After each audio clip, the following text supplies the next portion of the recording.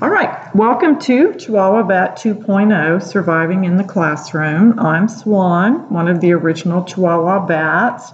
The other Chihuahua Bat, who I like to call my partner in crime, Mala, is actually spending the summers in Wisconsin, and I'm very honored that she allows me to come up and visit with her, and we get to collaborate on upcoming Chihuahua Bat projects. As for me, I'm a retired educator. I spent 29 years in the public classroom, and when I retired in 2018, I had two goals. Goal number one was to write a book about my journey in the classroom, and I took a 5-year period where I found myself standing in unbelievable chaos. And I realized, if anyone had ever said to me that I'd be standing like in a warehouse with old equipment and just me and kids, I'd have said it doesn't exist. But it did.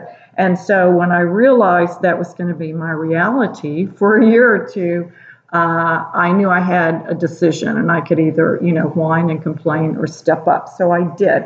And I like to tell people that if you're, especially educators, if you're facing a challenge, read my book, because you're going to feel a whole lot better about your situation when you see what I had to overcome. So that's Memoir of a Chihuahua book I published in 2019. You can find it on Amazon and my webpage, chihuahuabat.com. My second goal is I wanted to advocate for educators still in the classroom. And I wanted, especially this series of podcasts, to kind of be a voice for their story, to highlight issues and trends and challenges within the profession. I wanted to bring awareness to that. So one of the traditions we have in Wisconsin, it's called Wine on the Bank. And in the evenings, weather permitting, Cheryl's friends and family gather, and we just take our lawn chairs out and we stare at the river and just sort of talk about, our deeds of the day and fun memories. We like to laugh. And one such guest of Wine on the Bank is Cindy.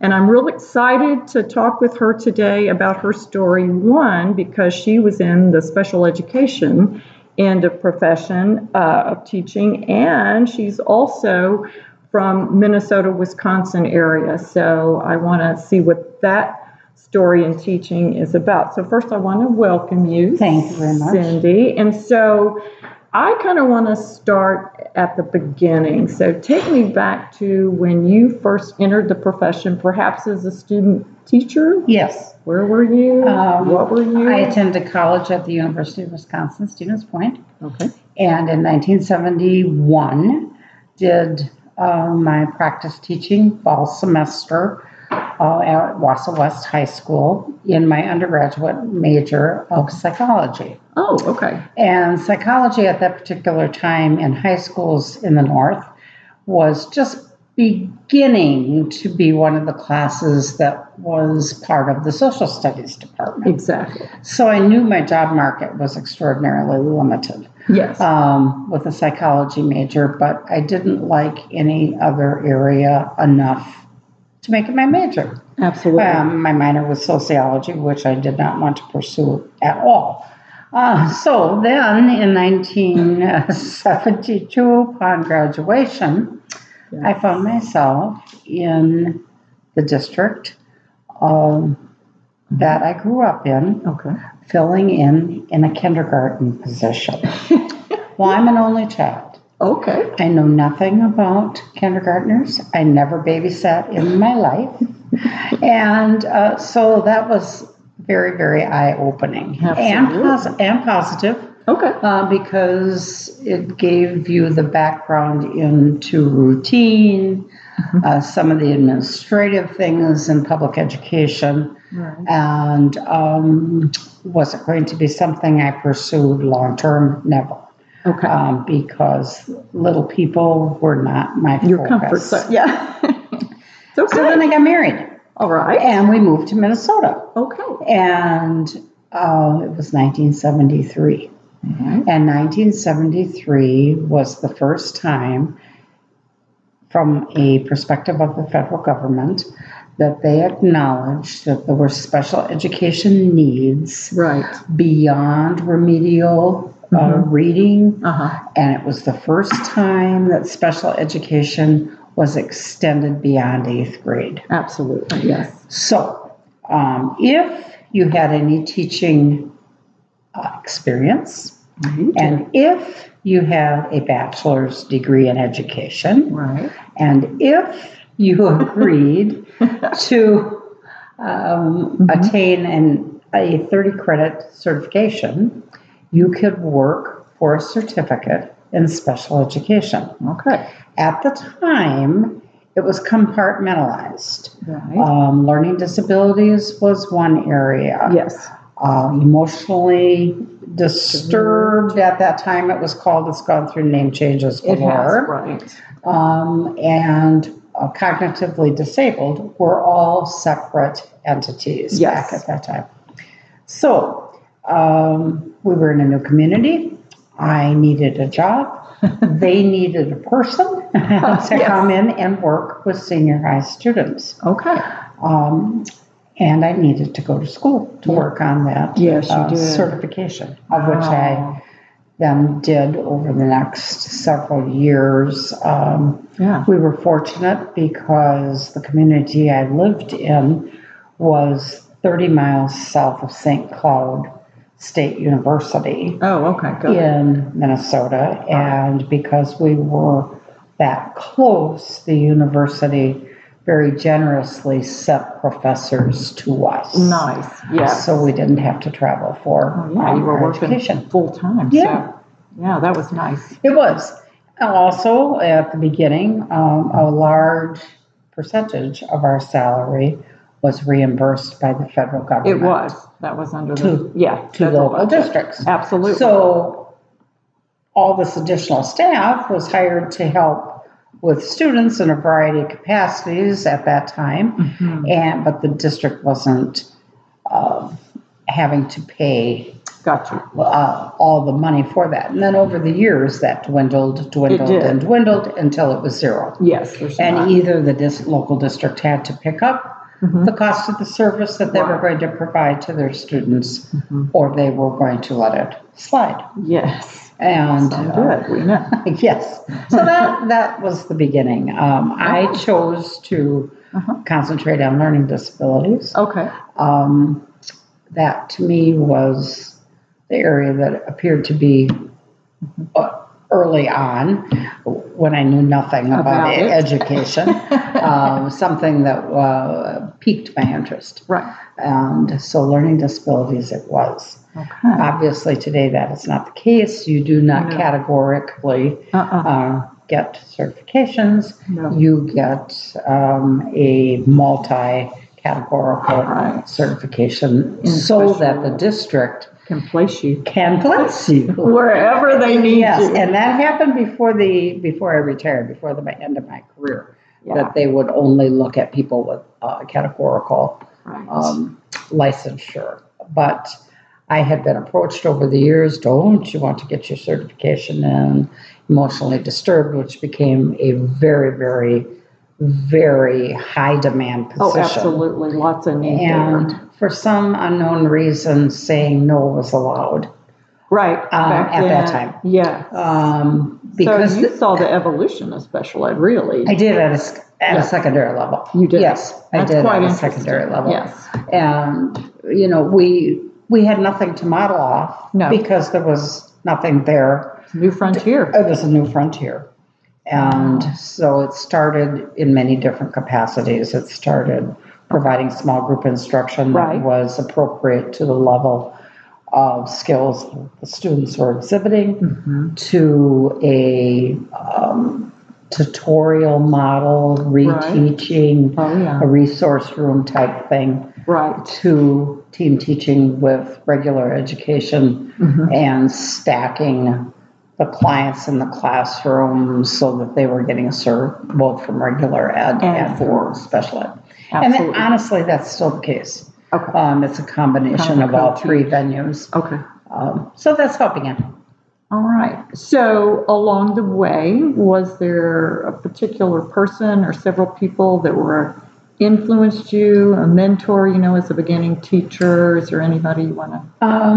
Well, my mom was a teacher. Okay. And my closest aunt was a teacher, Uh-huh. and I graduated from high school in 1968. And at the time, you went into business administration, being a secretary for someone. Right, you did. Or you went into nursing and medicine Yeah. in some capacity. Yes. Or you went into teaching, and that was it. Those true. were the three big wheelbarrows of career options. Yeah. And I considered psychiatric nursing for some time. With your because psychology. with my Yes. psychology undergrad, I was fascinated with Right. the mind and with Right. mental illness.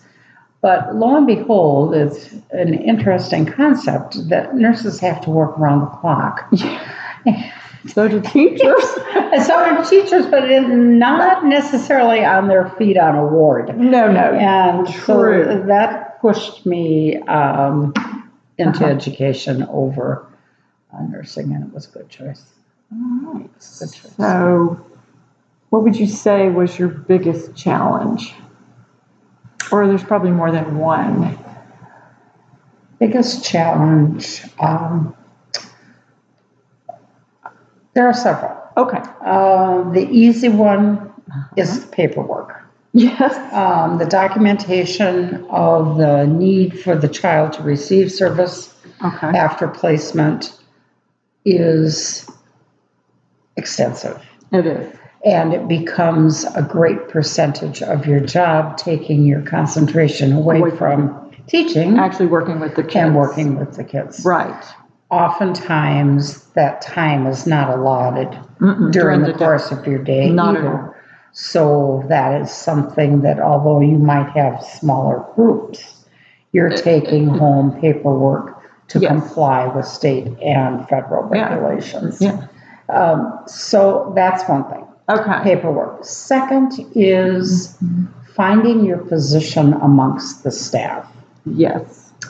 because no matter what you do and how effective you feel you are, you probably have 6 to 10 students in your classroom and they have 30.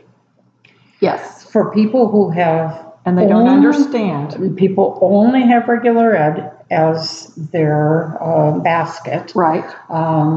that becomes a big focus at the beginning Right. until you can get the program up and running and they can witness What it is you actually do. what is Yeah. actually what you do. And also Right. more regular ed as the years went along in the field Right. came in with some special ed background, or at least a Right. smattering of classes Right. or part of an internship or Right. whatever. So they had Absolutely. a broader Right. base of knowledge. Yeah.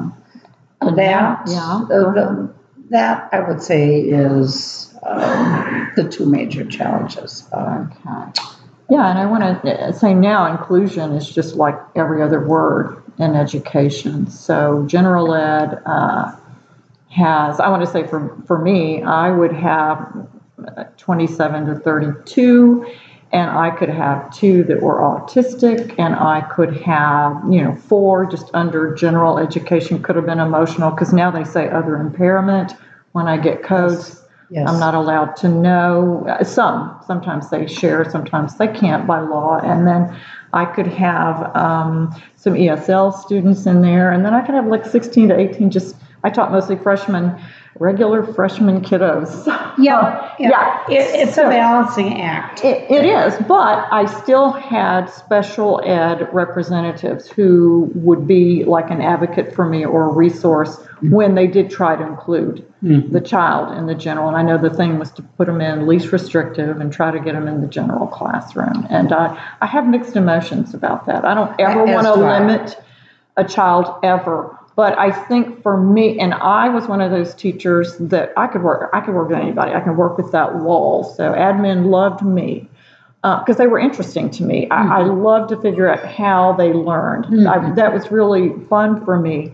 But I think that sometimes when you have the mixture, because I could have 8 to 10 under the umbrella, but it depends on how it presents. And there were times I had autistic who were brilliant, but the way the autism manifested, it was interruptions, not just once a day. I'll give you an example. I had a student who would raise his hand and ask 36 questions a period. And he would, not quietly, he would start, that hand would go up and then it would wiggle, wiggle, wiggle. And he was a very tall boy. He would lean over his desk and I could see him out of the corner of my eye, but I couldn't stop instruction and he would fall out of his desk. And that went on, so at one point I had to say, okay, I really don't mind working with him, but I'm not getting, any instruction. So sometimes, I would have to go and say, okay, what can we do? Where the general ed wins and where I can, reach the students. It's a constant compromise. It is. A constant compromise and a constant conflict for everybody, the people involved. Absolutely. To say, is this the best place? The child has to always be the focus. Right. Not what is best for when the para is available or what you're trying to teach, but what. And that is not always easy. Like you said, it's a delicate balancing. It is a delicate And I think sometimes there are just no good choices. When you're putting together a schedule, and obviously their schedules are a little bit trickier.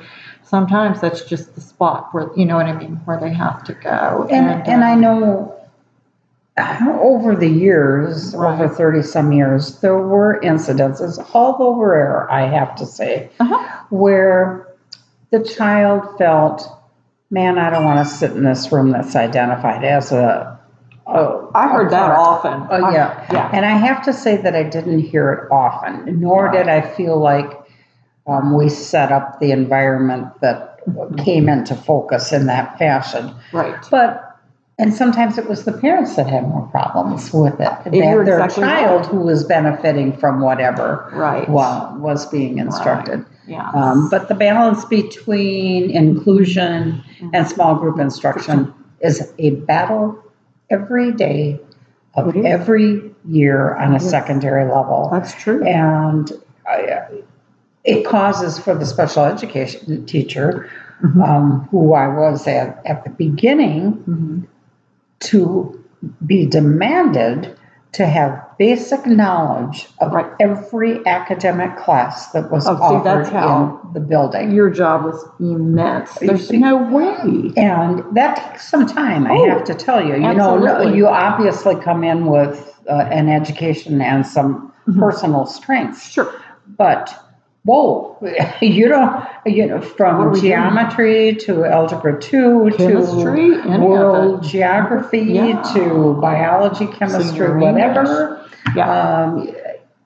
It ends up, I felt that I certainly wasn't a master of anything. No. But I had general knowledge of a lot of stuff. Well, yeah, and if you care about your job and you really want to advocate and be a resource, you have to know how to help the child in all those classes. And I certainly learned early on that I didn't have to have all the answers, but I had to know how to steer the student to finding that answer out and being an advocate for themselves, which on a secondary level is a huge goal for every student that you have. Yeah. Learning, A, to compensate for your deficits. Right. B, to identify your strengths. Right. To C, advocate for yourself because you are deserving of finding the answer and doing that in an appropriate fashion. Those are the goals all the time. Wow. Okay. Is there a particular student, a success story? I know you had a million that stands out, or a funny situation, or one of the stories that stands out. Well, there's so many funny stories. There are, but one of the poignant stories was I had a very, very learning disabled young man who was extraordinarily athletic and was a starter on the boys basketball team. Okay. And he didn't give two hoots for anything related to school. Of course. Well, not in a belligerent way. He just didn't. And it wasn't easy. And he was very socially integrated into the general class and that sort of thing. But he ended up being in a situation during the height of the basketball season where he was failing 3 of his academic classes. Not good. And I was frustrated, and in meeting with the counselor, I said, I think we have to pull him from the team. Because he's not meeting criteria and code to participate. Right. And I was very humbled by the counselor who said, then you're robbing him of the opportunity to learn how to develop his own life because you're taking away his only strength. Yeah, the only reason he comes to school. So we didn't. Okay, you left him in. And he graduated. And he participated in the team, and he was happy and successful, and has gone on to be a productive member of his community with a family. And you sometimes you struggle with that. I did. Because we were so out of compliance, right? And with what the general rules were, absolutely. But it was a whole different perspective. So, but there's just a lot of success stories. It was senior high was easy for me to work with, because no matter what their background was, because most of my kids were 16 to 19 years old, right? You could say the statement, "I understand what a bad predicament you're in," right? However, and I did. However, what are you going to do about it? Right. Because you're now at the precipice of being able to make your own independent choices. Right. The last nine years of my career, I worked with sixth graders. Oh, interesting. And that was the most frustrating part of the age change for me. Right. Because I couldn't say to someone 12, no. I understand you're in a bad situation and your home life is rocky, and you aren't getting what you need. You don't say that to someone 12. No. Whereas high school, you can just lay it on the line. You say, you can't play the broken record all your life. Eventually, you have to pick up a new record. Exactly. And you're going to have to be the change you need. And that's tough. Wow, that's tough. Sixth grade. That is hard. Yeah. It's hard. Wow. All right. So and you taught how many years? 34. Wow. You're my hero. 23 of them was in senior high. That's not true. 25 of them was in senior high, and 9 was in sixth grade. In sixth grade. Wow. And why did you go to sixth grade? Did you change schools? We had to move. Oh, okay. We moved back to the community. All right. We were in Hutchinson, Minnesota. Then we came back to Wisconsin. All right. Then we went back to Hutchinson for the last 9 years of our working life. And by the grace of goodness, there was a position available in my field, but it was in a middle school. Right. And I was eager to work, and they'd already seen 16 years of my work at a different level. Good. So I fell into that position, and it was good at the time of my career to have a change. Yeah, exactly. And a new focus. And you do grow. You do grow, and there wasn't a day went by that I didn't learn something new about how to effectively work with that age group. So do you think now, because you saw the evolution of special ed from kind of when it began to now, what do you think? Are we on the right track? Do you think that are we meeting their needs? I think it's so expansive now. I find it overwhelming. I think it's an overwhelming field because the categories of qualification have expanded so dramatically. There's like 16 indicators for at risk, and you're like, how do I do this? Exactly. And when I left in 2007, autism was just coming on board as being an identified category of qualification. Right. And it's big. And it's big. And it's huge. It is. And it is difficult. It is. It depends on how it presents. It depends on how it presents. Right. I think that the structure of the department and the field is well defined. I do. Especially in the northern part of the United States, and by that I mean Wisconsin, Minnesota, Iowa, Michigan. the focus is public education. It is. We're not an area where you have that constant competition with private schools and applying to get into this and that. Are there some private schools? Obviously, Absolutely, yes. Yes, but public education is way the priority and the focus. Absolutely. So yeah, being from the South, I can say in the North, I think you guys have it down. I really respect the system here. It's so different. It is. It's and, night and just day. from our periods of being in the South during winter months and being on the periphery of watching what education looks like there, there's no comparison. No, not at all. It's apples and oranges, It to is. say the least. It is. I do think that in special education right now, the intense amount of record keeping is swamping the field. It is. And it's swamping the field of interest to enter.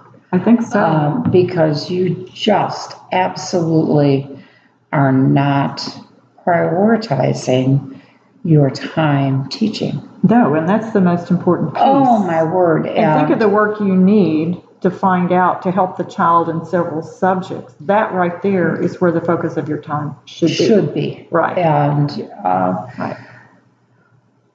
I can't speak real highly of it because now I've already been out 14 years, but right.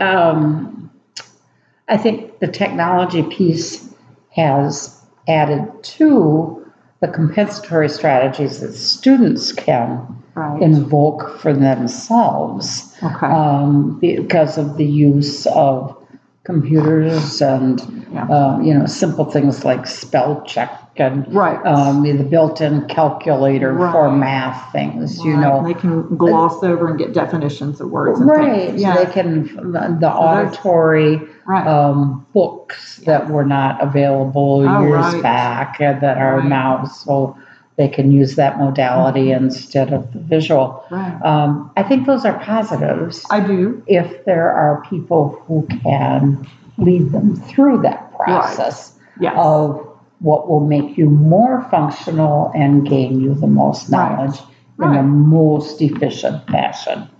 So I think technology is huge. So that's enhanced. I believe so. And, I agree. I think so, because when I was working with some special needs kids, that helped me, especially I was going from Spanish to English, so if they were not cognitively developed in English, it made my job a little bit harder. So technology. And we have more services now, too. We have the huge occupational therapy service. Speech therapy has always been there. They are grossly overworked. Their caseloads are huge, but they are vital. Physical therapy used to be, if you needed those services, you had to go to private to attain it. And now they're, they're employees of the district and obviously float between buildings and needs. But there are so many more staff members available in most districts. Not necessarily in relatively moderate size and larger. I want to say, I started in the public classroom in 1978. That's when I graduated from college. And I can remember my second year teaching, in service. In the beginning of the year, a gentleman came to talk about special education. And as you said, at that time, it was more of a special room. They were taken out and they were in a room, and that became a stigma, But I remember sitting at this in-service and a gentleman saying, it was 1980, he said, private institutions who have been working with these special children are closing because of funding. And he said, they're coming into public education. And he said, if you're not getting certified or doing continuing education to learn about the different, learning styles, learning disabilities, emotional challenges, he said, you're doing yourself a disservice. And so here we are, right? 2020, but even before that. And I thought, wow, how brilliant. And had I I wish, because I was, 23 at the time, that I had listened a little bit closer to what he said. Well, that's Yes. the benefit of a variety of experiences. Yes. Is continuing to learn as you go along. Yes.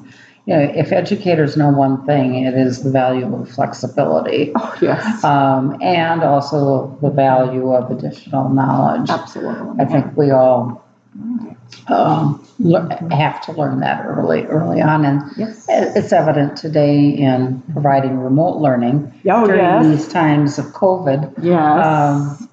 There is not one educator out there that thought that's what they were going to be doing at all. At all. Yeah. So, and I want to say, when I usually talk with all educators, all of them started with something they thought, no, I was never going to do this. And then they all ended up, growing into the position that they had. Okay, so a new teacher going into special education, advice? We've talked about it a little bit. But my advice would be, one of the huge benefits of the choice to go into special education is the intimacy of the relationships that you have with the children. Okay. And their parents. That's true. If you're in a senior high student and you are a case manager of an incoming freshman or sophomore, however your building is laid out age-wise, likely you will be their case manager throughout their journey through your venue. And that's a privilege. That is a privilege to know a few well and hope to be a positive guide to their independence upon leaving the building. Right. And you can say job well done there. You can say job well done there. Absolutely. Right there. Absolutely. I think a second benefit is being able to work on very specific goals. Okay. A general ed teacher is spewing massive amounts of knowledge to you and giving you the opportunity to investigate a topic in an area. Right. But they're not working on an individual goal necessarily. No. They're working on getting you to receive the knowledge that they have. Applying it to, exactly. Multiple, whereas you're working more with the person than you are the curriculum. That's true. What strengths do I need to build upon? Yep. All right. Okay. I like to say to them, you're going to make mistakes, so give yourself grace when you know what you're walking into, but you don't. And I like to say, whatever you do, find a friend, a colleague, maybe a group where at the middle of the day or the end of the day, you can go in and say, oh boy, well, Yep. Yeah. And that was far easier, I have to say, when I worked in 6th grade. Okay. Because they were divided into Alpha and Omega, grouping. So you really only had to learn to work with 6 people. Perfect. One in each curriculum area. And honestly, as a special educator, if you couldn't make it in that kind of environment, special ed wasn't for you at all. Because in senior high, you've got to know everybody. Oh, yeah. You have to know everybody that is effectively providing some instruction to that particular grade level. Absolutely. Yeah. The task is more daunting at senior high. Okay. All right. So your advice is go for it, right? My advice is to go for it. That's mine. I can remember walking up the sidewalk to practice teaching and thinking at 21, yes, I've never really given this serious thought. I know. You're carrying the binder, and you're going to orientation, and you're thinking, what am I doing? What am I doing? Exactly. Mom was a teacher. Yeah, auntie was a teacher. But it's real now, right? But now I'm going to be that person, And unfortunately, back in that time, you didn't practice teach until you were a senior. Oh, yeah. Now in education, they have you involved by sophomore year at the latest. Absolutely. So if you're going to fall off the interest, you're falling off early enough to recover and go some and go other somewhere direction. else. And I like that. It's almost like an internship. Yeah. You know, we can Yeah. decide at the end. Yeah. I want to say when I went in to student teach, I really didn't get to student teach. I kind of think it was the best thing that happened to me, but in a way it wasn't. I was hired 2 weeks into my student teaching. It's a very unusual situation. It was probably not legal way back in the day, but nobody looked at that. But Yeah. so, I was just thrown into it. I almost think it was the best thing that happened to me because I didn't have to, I just sort of reacted. And every day I had to have a plan and I had to come in and keep those kids engaged. Whereas a student teacher, I could have fallen back on, my supervising teacher. So anyway, so I hear what you're saying. So not to beat a dead horse here, but when I went into practice teach too, I was 21 and the person who I was practice teaching under was 24.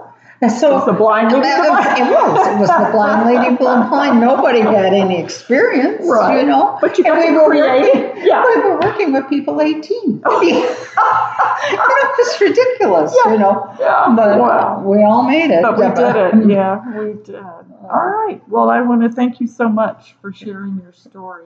You're welcome. And I want to say, I think you're a Chihuahua bat. You embraced challenge right from day one. Well, I encourage anybody who really has the passion to pursue education. It's absolutely vital. I think it's vital to our survival. To our survival as Absolutely. Humanity is to provide education and equal opportunity for students. And it's not easy. No. But it's out there. But yes, I agree with you. All right. Well, thanks again, You're Cindy, welcome. for sharing your story. Also. Well, thank you. And welcome me into Wine on the Bank. I enjoy. As do I. I bet you do. And I always end with, dare to be a Chihuahua bat.